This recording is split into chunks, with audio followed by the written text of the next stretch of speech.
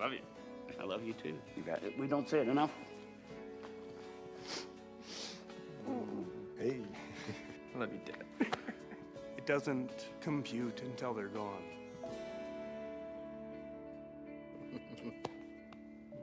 So tell them now.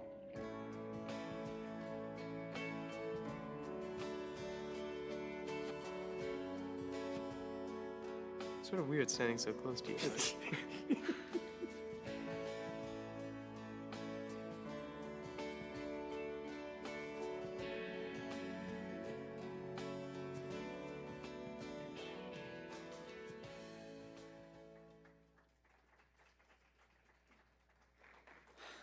Wow, these videos just keep getting more and more emotional, don't they? Holy smokes.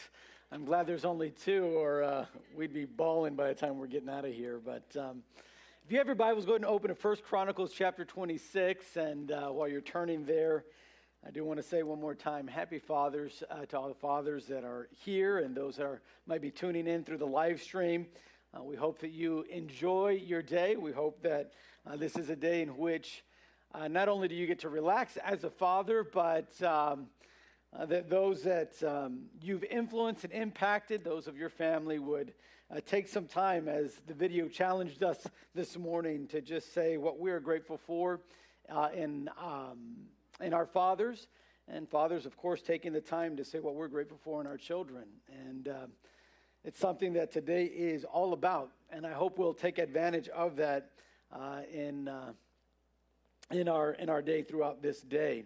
And also, while you're turning to 1 Chronicles, let me just also mention that I forgot to mention it last week, but we finally got all the chairs in for the auditorium here, and I think you've noticed the difference. It really does make a huge difference, not just for seating. We found out that we can actually seat more in here than we thought, but also it also gives us just an opportunity where with this seating we can really better do some other things and other ministries here at our church. So we're very excited. Thank you for those that are continuing to give, not just your tithes and offerings, but also in your missions giving, also in your construction giving, because this is what is a result of that. It's because of so many that are giving and sacrificing that we're able to do that this morning, and really to enjoy some better seating here in the auditorium. And not only does it help sit better. You know, I think Mark Twain is the one that said, the mind can only receive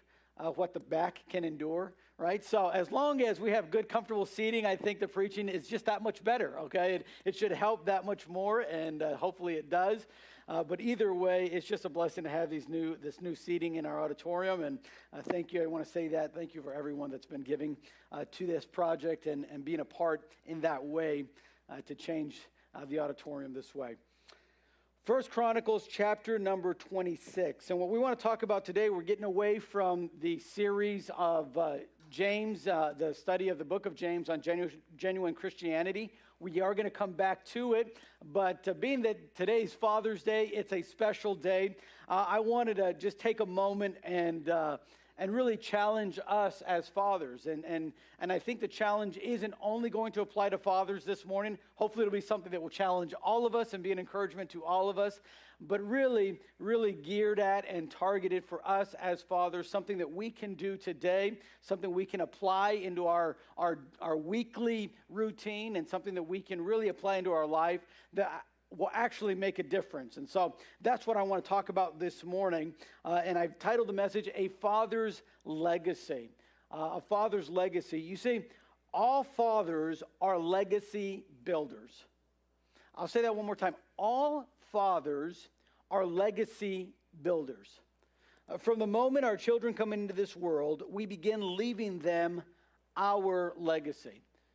Now, if you're wondering what does legacy mean, well, Webster's dictionary defines it this way. It says, legacy is something transmitted by or received from an ancestor or predecessor or from the past. A legacy is something that we all will give to our children, whether we want to or not, whether we plan to or not. A legacy is not something that you can avoid, or a legacy is not something that you can decide, I don't want to leave. In fact, everyone will be leaving a legacy. everyone. And as fathers especially, let me remind you this morning, you're a legacy builder. Now, leaving a great legacy doesn't happen by accident. All right? As legacy builders, dads, leaving a great legacy to our family doesn't happen by accident. You actually have to work at it. You actually have to prepare. You actually have to do certain things in your life if you're going to leave the right kind of legacy. If you're going to leave a legacy that your children are going to admire and aspire to, then you're going to have to work at it. You're going to have to prepare it. It's kind of like hunting. Now, when I was walking into the church, the previous service, the 9:30 service, was kind of looking at us a little bit as they're really dressed down today. It was Outdoorsman's Day is what we were going for here on Father's Day here in the English service, and that's why I'm using camo. Now, as you look at me, let me just tell you, I'm not an outdoorsman at all. Okay, at all. I've gone hunting once in my life when I was, I think, maybe 10 or 11, went with my uncle. We sat in the woods for about 4 hours. At the end of 4 hours, I hate to admit this. At the end of 4 hours, I'd been holding, okay, my food and everything else as much as I could. All right, nothing came around. There was no deer. There was not even a squirrel. I don't remember seeing anything on that little hunting trip. After about 4 hours, I could hold it no longer. I passed gas, okay? And then my uncle said, "You just scared all the deer away. Let's go home." And so we went home. All right, so what I'm about to share is not from personal experience. I do have friends that are outdoorsmen, okay? And maybe some of you guys are outdoorsmen, so maybe you'll be able to back me up on this. But I have heard that when you go hunting, you don't just go hunting, right? You don't just wake up, put on any pair of clothes, and go hunting. When you go hunting, you have to prepare for it. You've got to make sure that what you're going to be doing on this hunting trip is actually finding some deer or finding whatever you're hunting for to kill it. And that doesn't happen by accident. You actually have to work and prepare. And the first thing that I am told that you really need to do is try to get some camo gear. Right? If you're going to go into the woods and you're going to be hunting, especially deer, you want to find something that's going to blend in with your surroundings. In fact, they call the place where you wait for the deer a blind, right? That is the idea of the deer can't see you. You're blending in with your surroundings. And the camo actually helps in doing that. And I forgot my other prop. Let me see, it's over here. Because the second thing you need, now, don't get scared. It has an orange tip. This is not a real gun, okay? This is just a fake gun I got at the Alamo. But when you're really going hunting, you need something that you're going to hunt with. Now, you don't have to have a gun. People were hunting for hundreds of years before guns were ever even invented, okay? But you do need something. You need a weapon that you're going to use to try to kill a deer, whether it's a bow and arrow, a sword, or a rifle. Not only do you need the camo, do you need, the rifle, but you need the right type of rifle. Now, I'm not a big guns guy. I do have a friend that is, all right? In fact, he's here today.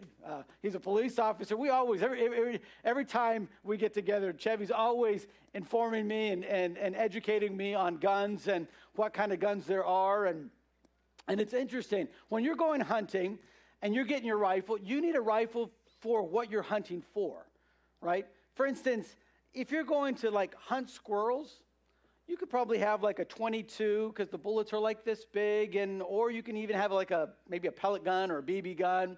That's really all you need. But if you're going for the big deer, you're going to need something like a 30-30. You're going to need something that's a whole lot bigger of a weapon. You can't just use that 22. You've got to look for the right rifle and the right ammunition. It's crazy. I've seen these things at Academy. The 22 bullets like this, and then you can go up to a little bit bigger, I don't know, all I know is the 30-30 rifle. It's the only other rifle I've shot, and that one's that big. And then you have shotgun shells, and those, it's a big burst of all these little pellets that are in there. And basically, depending on what you're hunting, determines what rifle you're using. You got to get the right ammunition. And really, at the end, the last thing you need if you're going to go hunting is you got to get in the right environment, right? Any hunter will tell you you're not going to run into a 6-point buck at Dillard's, okay? You can't go to Dillard's, have the camo, have the rifle, have the right ammunition, and then expect to kill a deer that day. That's not where they're at. Hunting, you have to go to the woods. You have to go to where they're at. There's a lot of preparation is what I'm trying to communicate this morning. There's a lot of preparation when it comes to going hunting. It's more than just kind of waking up and walking around and saying what I run into. No. It's more to that. Now, can I say as fathers, if we're going to leave the right kind of legacy for our family, it also takes work and preparation. You got to think it through. You got to make sure, hey, do I got the camo right? Do I have the right rifle? What am I trying? What is my target? Where am I going with what I am doing? I mean, all of this is something that's so important when it comes to leaving a legacy as a father. Now, this morning we're going to be studying about a man that you probably never heard of. In fact, even if you've grown up in church, the name Obed-Edom probably means nothing to you. You've probably maybe even never heard his name. He's a man that's really obscure in the Bible. In fact, there's maybe 3 to 4 passages that really talk about him. So there's not a lot about him. You can read a lot about David, read a lot about Moses, but Obed-Edom, you don't read a whole lot about him. He's not mentioned too much. Yet, in the few passages that he is mentioned, he's an amazing man. Just what he left is truly a legacy that was unbelievable. As a father, this man truly left a great legacy. So look at 1 Chronicles chapter number 26, and I want you to look at the verse that we're going to be looking at this morning, verses number 4 down to verse number 8. Notice what it says about Obed-Edom. He says, moreover, the sons of Obed-Edom were Shemaiah the firstborn, Jehozabad the second, Joah the third, Sakar the fourth, and Nathaniel the fifth, Amiel the sixth, Issachar the seventh, Peelthai the eighth, for God blessed him. Also unto Shemaiah his son were sons born that ruled throughout the house of their father, for they were mighty men of valor. The sons of Shemaiah, Othni, Raphael, and Obed, Elzabad, whose brethren were strong men, Elihu and Semachiah, and all these of the sons of Obed-Edom. They and their sons and their brethren, able men for strength and for service, were 62 of Obed-Edom. The legacy that this man left impacted 62 people of his family. Not just him and his firstborn, not just him and his first 2 or 3 children. I mean, his 8 children and beyond. A man that impacted his children, grandchildren, and even great-grandchildren. How does that happen? How did Obed-Edom do that? Was it that he just got lucky? Like, oh, you just got lucky. You had some good kids. Or was there some work that he did? Or did he prepare to leave a great legacy? I want to submit to you this morning that Obed-Edom did not leave that kind of legacy to 62 family members by accident. It wasn't something that just suddenly happened and he just won the lottery and got lucky with good kids and good grandkids. No. He worked at it. He prepared himself to leave a great legacy. And there's 3 characteristics that I find in the life of Obed-Edom that I believe made all the difference for him, for his kids, for his grandkids, for his great-grandkids. I want you to notice, first of all, in 2 Samuel chapter 6, where you first meet Obed-Edom, you find the first characteristic, and it was this. He welcomed the presence of God in his home, in his life. He welcomed the presence of God. Now, if you're not familiar with the story here in 2 Samuel, I'll try to summarize it as quick as I can, okay? The Ark of the Covenant had been taken by the Philistines in war when they were fighting Israel. The Ark of the Covenant represented the presence of God. God dwelt, the Bible says, in between the cherubims, there in the ark. And when the Philistines in battle defeated Israel, they took the Ark of the Covenant. And then they didn't want to keep it. Then they were scared of it because the Ark of the Covenant was actually tearing down their gods. And so they got scared and they shipped it off. They put it on a cart and they shipped it back to Israel. And a man by the name of Abinadab took it into his home. Well, during that time, David hears, he comes to power shortly after that. David becomes the king. He hears that the Ark of the Covenant is over there. And one day, as he's walking around in his palace, he begins to realize, I've got a nice home. Man, I have a nice fortress. Man, God has blessed me in a great way, and there's a place that I can come home to every day and be here. And he says, what about God?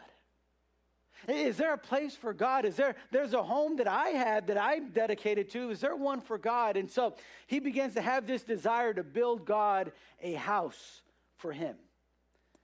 And of course, God, in his infinite wisdom, says, David, you're not going to be able to build it. Solomon will build it. But while you get the material to build the house of God, you can make a tent for it and keep it in storage while that is happening. And so David goes down to Abinadab's to get the Ark of the Covenant. The problem is he doesn't read the scripture. He doesn't see how it's supposed to be moved. And in the process, as they were moving it on a cart, which was not the way to move the Ark of the Covenant, it starts to, on the road, get loose. And just about when the Ark of the Covenant is about to fall off, because it's on the back of the cart and wasn't really stable, Uzzah puts his hand on it, and immediately he dies.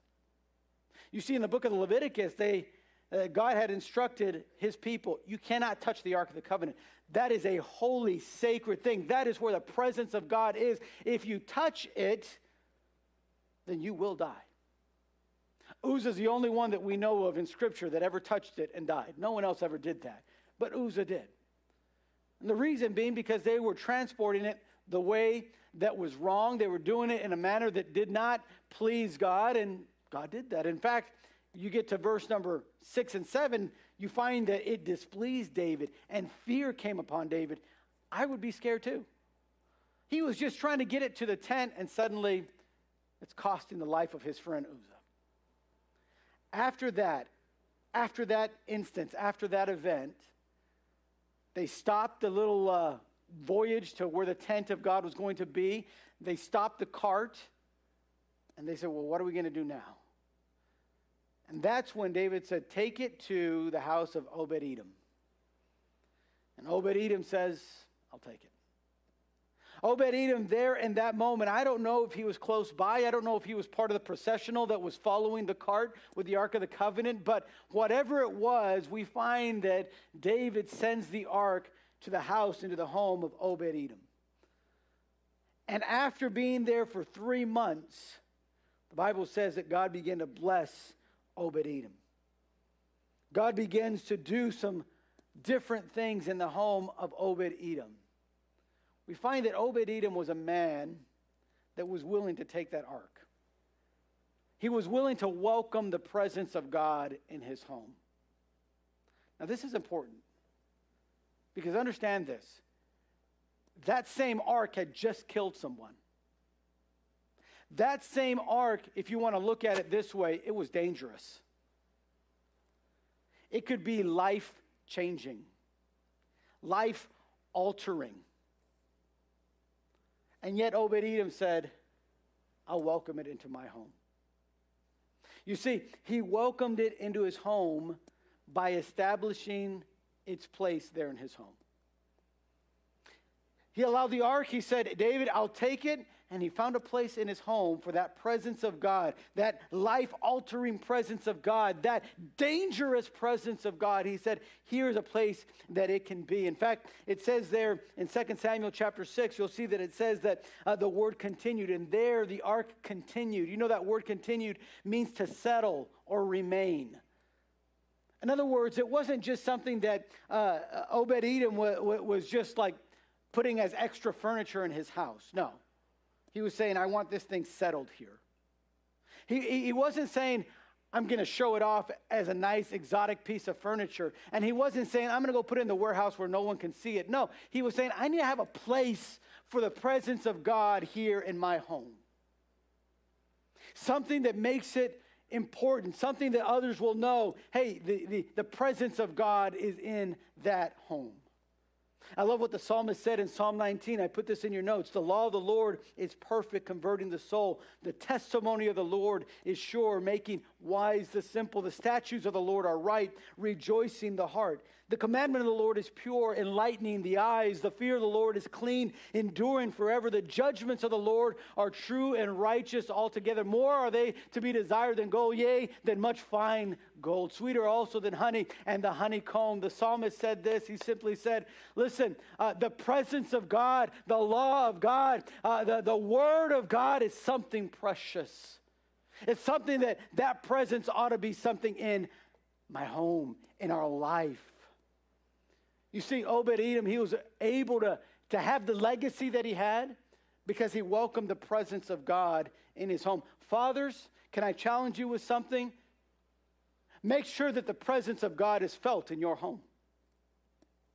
And make sure that the presence of God is something that others can see. Because you see, the legacy starts at home. Listen, Father, I don't really care what your success is in your business.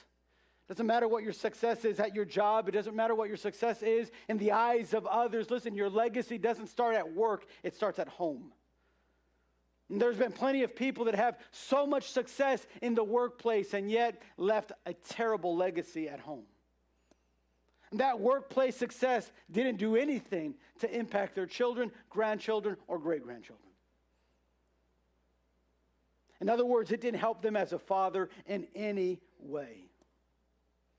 It's important for us to understand we need to have God's presence in our home as something that is settled, something that is established.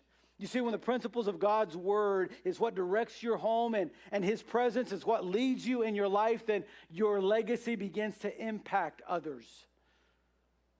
And that's what's going to change the life of your children and the decisions that they make, determining how much the presence of God is in your home and in your place. So let me ask you something, Dad. How's the presence of God in your home? You see, the presence of God in your home will lead you to make some decisions in your life that may not be too popular with the world. It'll lead you to make decisions and have attitudes that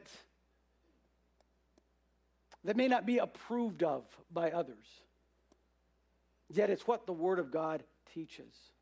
Listen, the presence of God will change your attitude on how you treat and talk to your children. The presence of God will impact where you go and what you talk about in your home.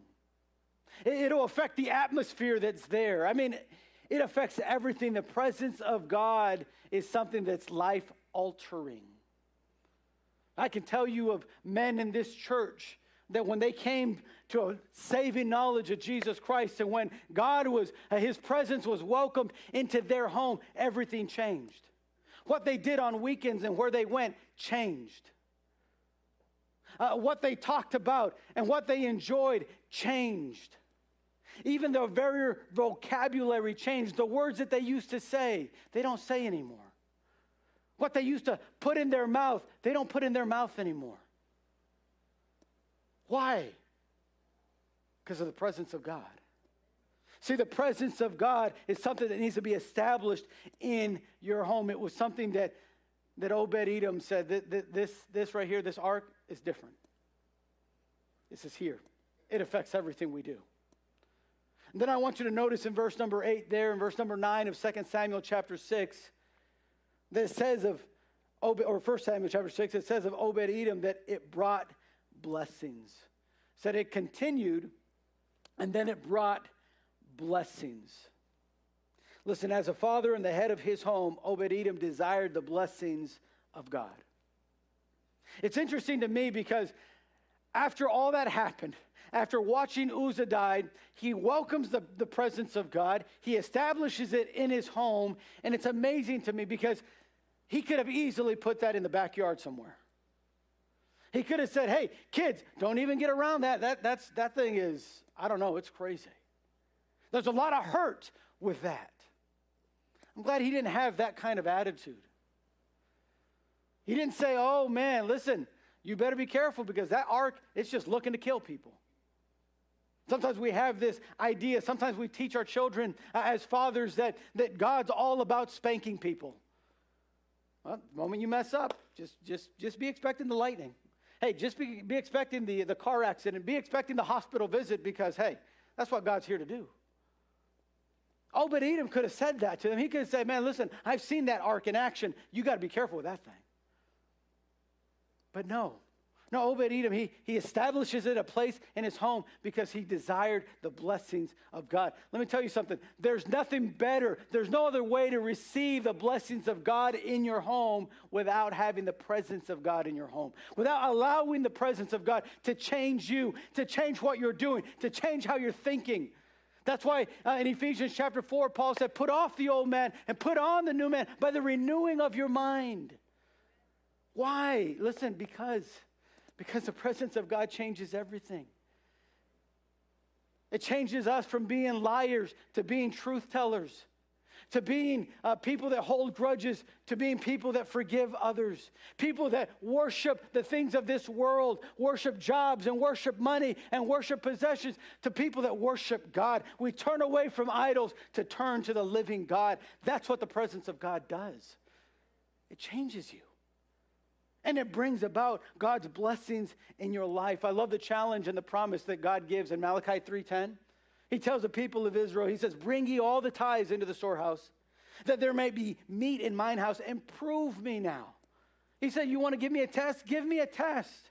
He said, and just see if I won't open you the windows of heaven and pour you out a blessing that there shall not be room enough to receive it.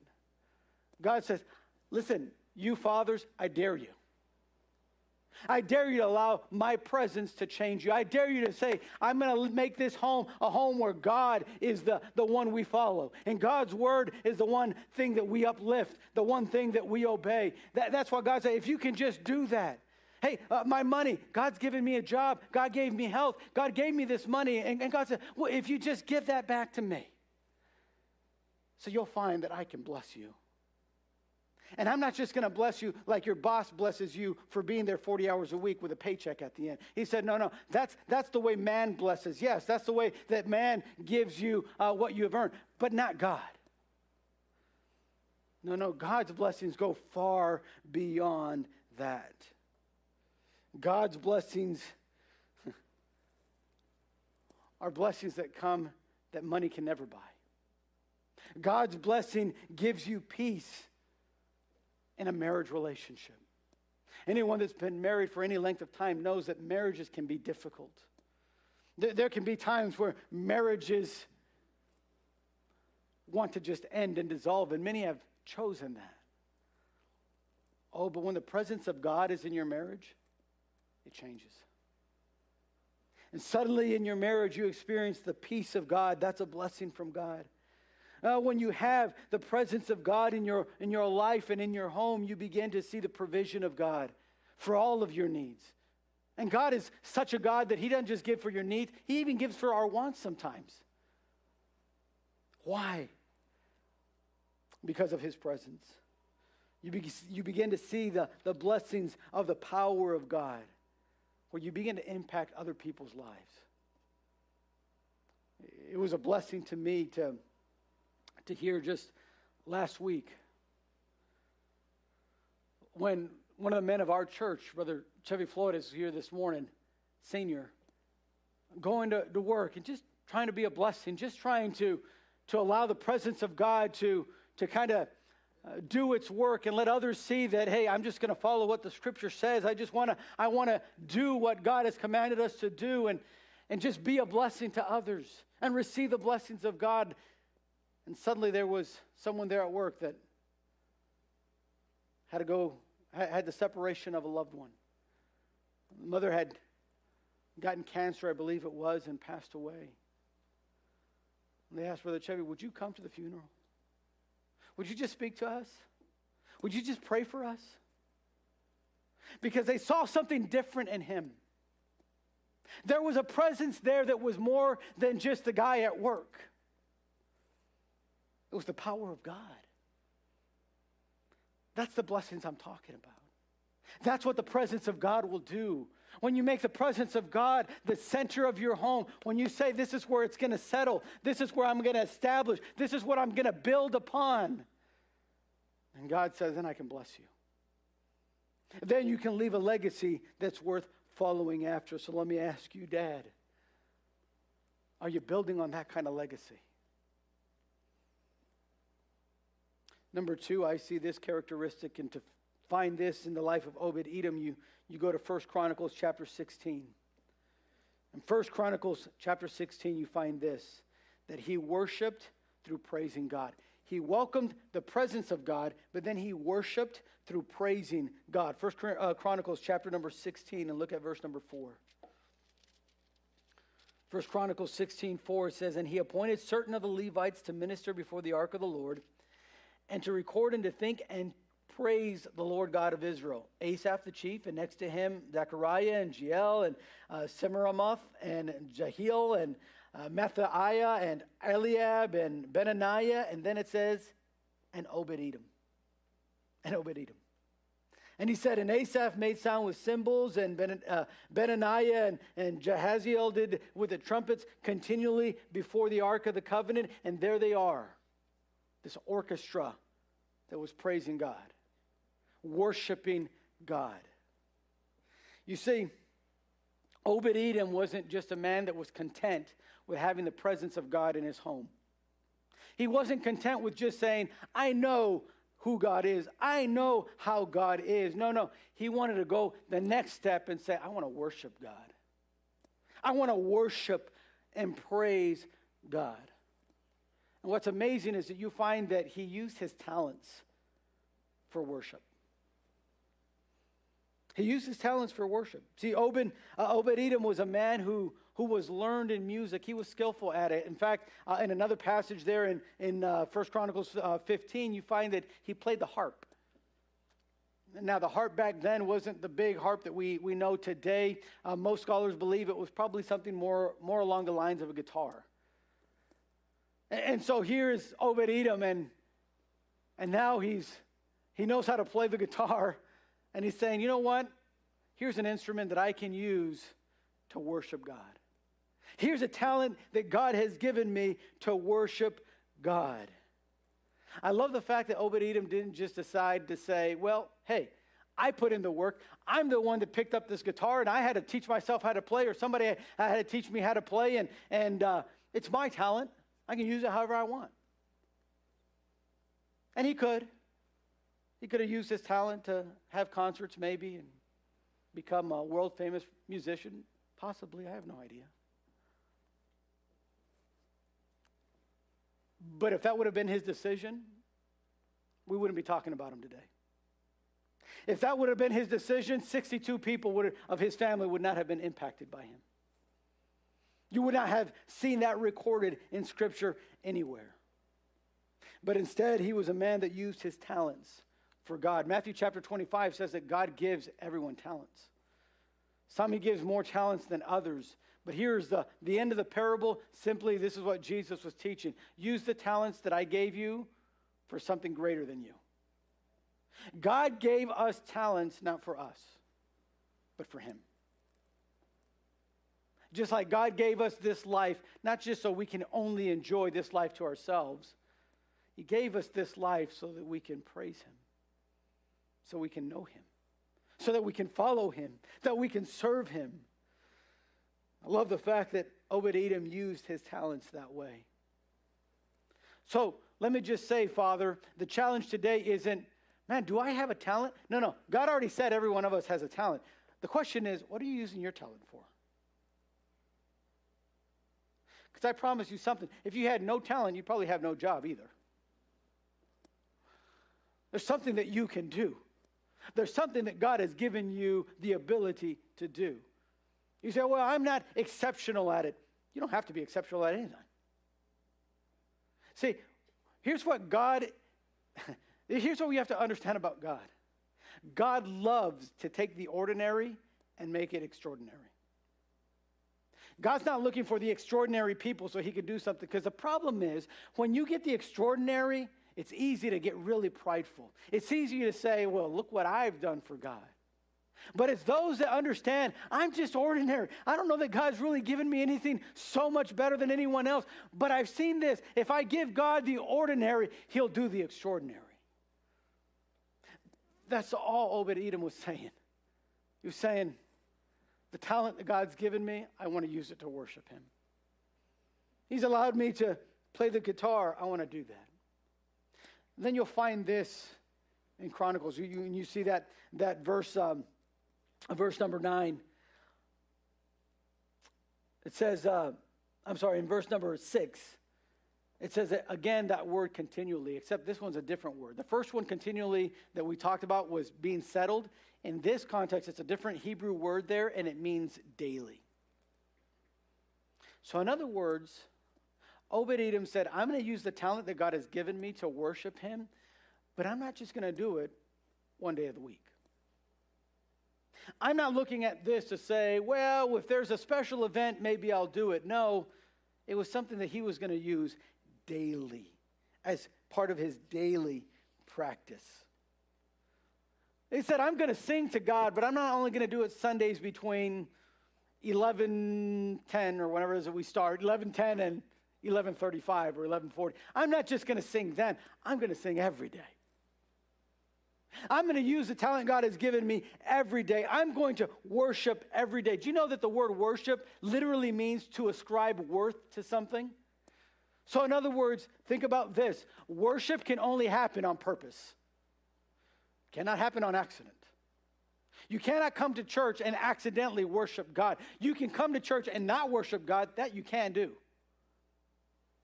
But to ascribe worth is an intentional action. It's kind of like getting dressed in the morning. That doesn't happen by accident. You don't just get out of bed and suddenly you have the new clothes on. You have to go to your closet and you have to pick it out, and then you have to actually put it on. It's a purposeful action. So is worship. And Obed-Edom said, I want to be a worshiper that praises God every day. You want to know how you're going to impact your children and your grandchildren and your great-grandchildren, or all 62 of them, if that is how many you have in your family? You know how you're going to do that? Welcoming the presence of God and being a worshiper that praises God. Use your talents for God. And don't just use them on Sundays. I mean, use them every day. Obed-Edom was a man that way. A father that was choosing to be a worshiper of God. Can I just give you some practical tips, Dad? Listen, if you want to do this and just make it something practical. Listen, don't just sing while you're here at church. Sing at home. And let your kids hear you. It's okay if you're not on tune, and it's all right. Nobody's asking you to be Mariah Carey. Just sing. Let them hear you. Hey, when you talk about something at the table, talk about the Bible. It doesn't have to be the only thing you talk about, but it should come up at some point. Teach about what God is teaching you. Teach your kids. You know what I learned about God this week? Hey, listen to me. Hey, Elijah, listen, you got to hear this because this is good. It's something that you're going to say, I got to teach you something that God's teaching me. Take time to listen to a message together. Take time to share with them God's greatness. Sometimes I'll ask my kid, how big is God? Like that. Where do they learn that? Sunday school and at home. We talk about it. We talk about how big God is, how strong God is, how mighty God is. We talk about that over and over and over again. Share the blessings. Share the blessings with your kids. I love something that Pastor Olette always does when he comes. He with my kids, he's so gracious to them, and he always gives them a gift. And he always says, because you're a pastor's kid, this is for you. You're special. I appreciate that. He said, I just want to do something for that kid. I want to impact them. And because you're a servant of God, he'll tell them, because your dad serves God, here's this gift. In other words, he's not just giving a gift to be a blessing, which is not bad, that's great, but he's also sharing a blessing. Some of us ought to tell our children, listen, because God is so good, this is why we have this gift for you. Happy birthday. It's not because I'm a great dad. No. It's because God is good. He's been good to our family. Hey, buddy, because we love and serve God, God's been gracious. Share those lessons with your kid. Talk about it. I mean, just make it something that is part of your daily life. Let me give you the third one and we'll get out of here. Not only did he welcome the presence of God, and not only was he a worshiper and a praise God, but he worked for God's purposes. You go to 1 Chronicles chapter 15, in verse number 24, you find this to be true. He was a man that just wanted to serve God with his life. In fact, it says in verse number 24 that he was a porter or a gatekeeper at the house of God. Let me give you two thoughts on this and we'll be done. As far as Obed-Edom working and serving God, making that his purpose. Number one, being the gatekeeper there at that place, it was not the most glamorous job, but he was just content to serve. The gatekeeper wasn't someone that everyone thought, wow, that guy's the gatekeeper. It wasn't one with a big title. It was one that opened the doors. When it was time to come in and worship, the gatekeeper said, hey, welcome to service today. When the services were over, they were there to close the doors. The gatekeeper was the one that would say, hey, if you need to put your offering in the offering plate, it's right over there. There's the chest.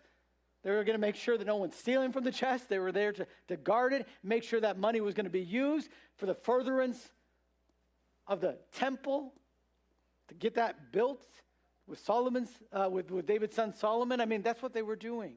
Making sure that those that were not supposed to be coming in didn't come in. It wasn't the most glamorous job. I'm sure they were criticized many times. I'm sure they were talked about many times. I'm sure they were belittled many times. It wasn't the most glamorous thing. But Obed-Edom didn't care about that. It was just simply, I get to serve God. Well, do you want to serve as a gatekeeper? Yeah, sounds good to me. Listen, if you go back in history through Obed-Edom's family line, you'll meet a guy by the name of Korah. And Korah was with the people that came out of Egypt with Moses. And he was a Levite too. And one of his jobs was going to be something like that. And Korah said to the people, hey, is it okay that only God wants to just talk to Moses? Why can't he talk to me? Hey, why can't I do what Moses is doing? And Moses said, Korah.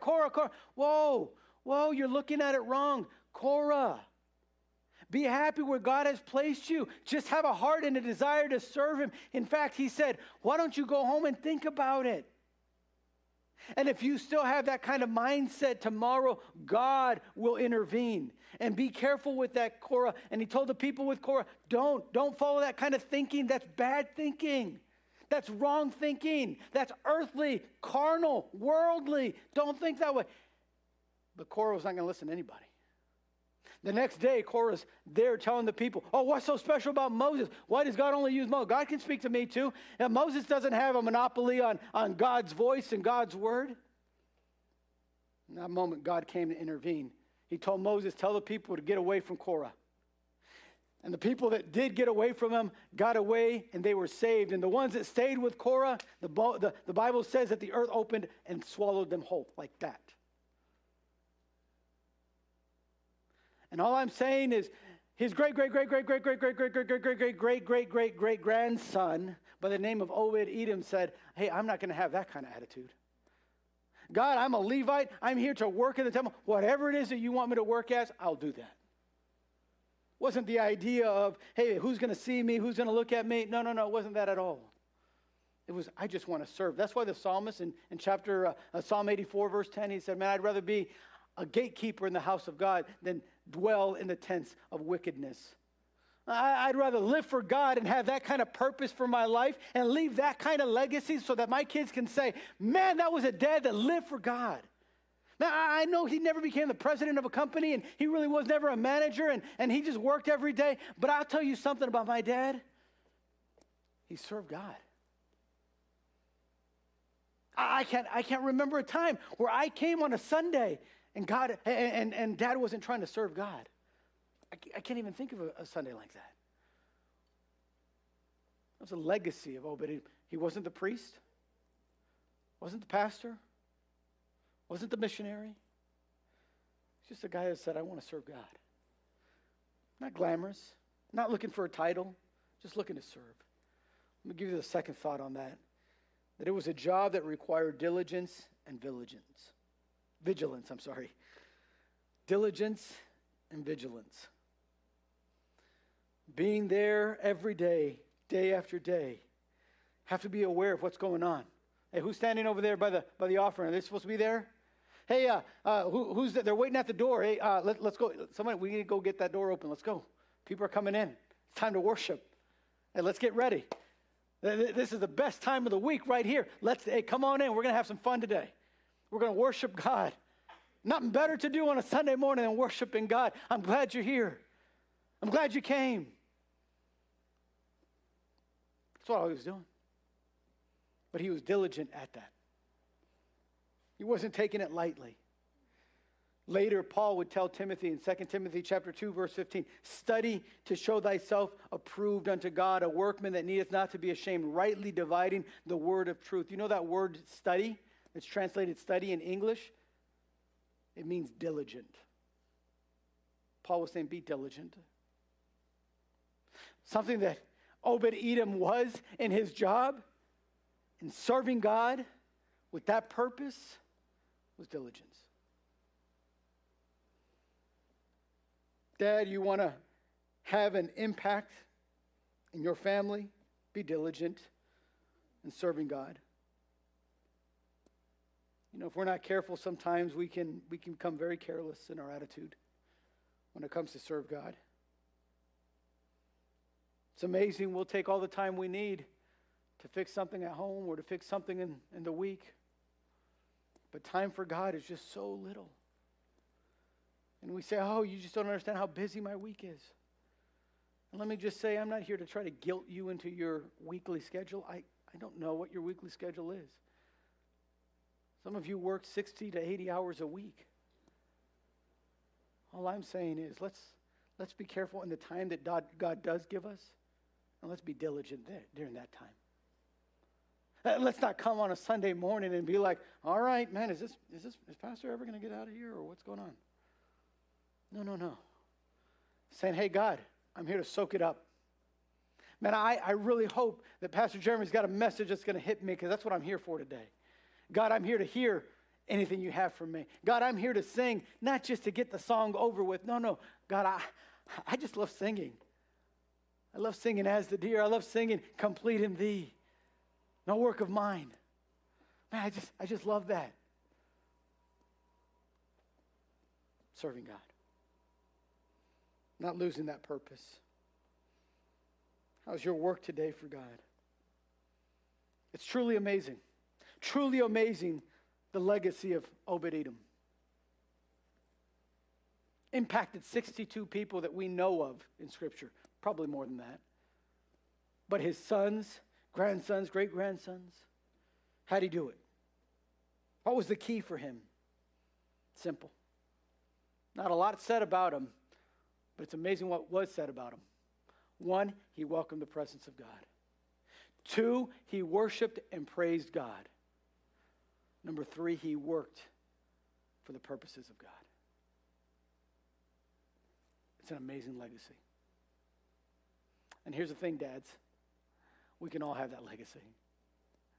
You don't have to be super talented to welcome God's presence. You don't have to be super genius and know all the scriptures by memory to worship him. You don't have to be benching 300 pounds to come and work in God's house. You don't. That's a legacy you can have. My challenge this morning is to leave that kind of legacy. Alfred was a man that was born in 1833 to a family of engineers there in Sweden. He's a man that was gifted in this area of chemistry. In fact, he met a guy by the name of Ascanio, and Ascanio was the one that really came up with nitroglycerin. It's an explosive element that you can find as chemists. People know that, and Alfred was one that was just fascinated by that, and he decided to begin to work with nitroglycerin and saying, man, there's got to be a way to commercialize this. There's got to be a way to control this, and through time and research and work, he came up with the thing that we call today dynamite. Alfred was the creator of dynamite, and it's amazing what he said. He said, my dynamite, and this is a quote of his, he said, my dynamite will sooner lead to peace than 1,000 world conventions. As soon as men will find that in one instant whole armies can be utterly destroyed, they surely will abide by golden peace. When they can see what dynamite does, they're never going to fight with each other anymore. We know that that's not exactly true. That's what Alfred was thinking. Alfred had two brothers that were also very accomplished. One of them was named Ludwig. And unfortunately, Ludwig died before Alfred did. Being that they were famous and accomplished people, in the obituary, after Ludwig died, they wrote a piece there. The problem was they thought that Ludwig was Alfred. And so they were saying, finally, in the French newspaper, they said, finally, the man who invented dynamite, the merchant of death, has died. Alfred saw that. As he read the obituary, understanding that it was about him and not about his brother who had passed away, he had a rare opportunity that not many of us have. He got to see what his legacy was. The story says that he was so convicted by that, this legacy and this title, the Merchant of Death, that he said, that's not how I want people to remember me. So he said, I'm going to leave all of my fortune and everything that I have made to give a prize to those that in the areas of chemistry or literature or any of these areas have really come out on top and brought peace and bring peace to our world.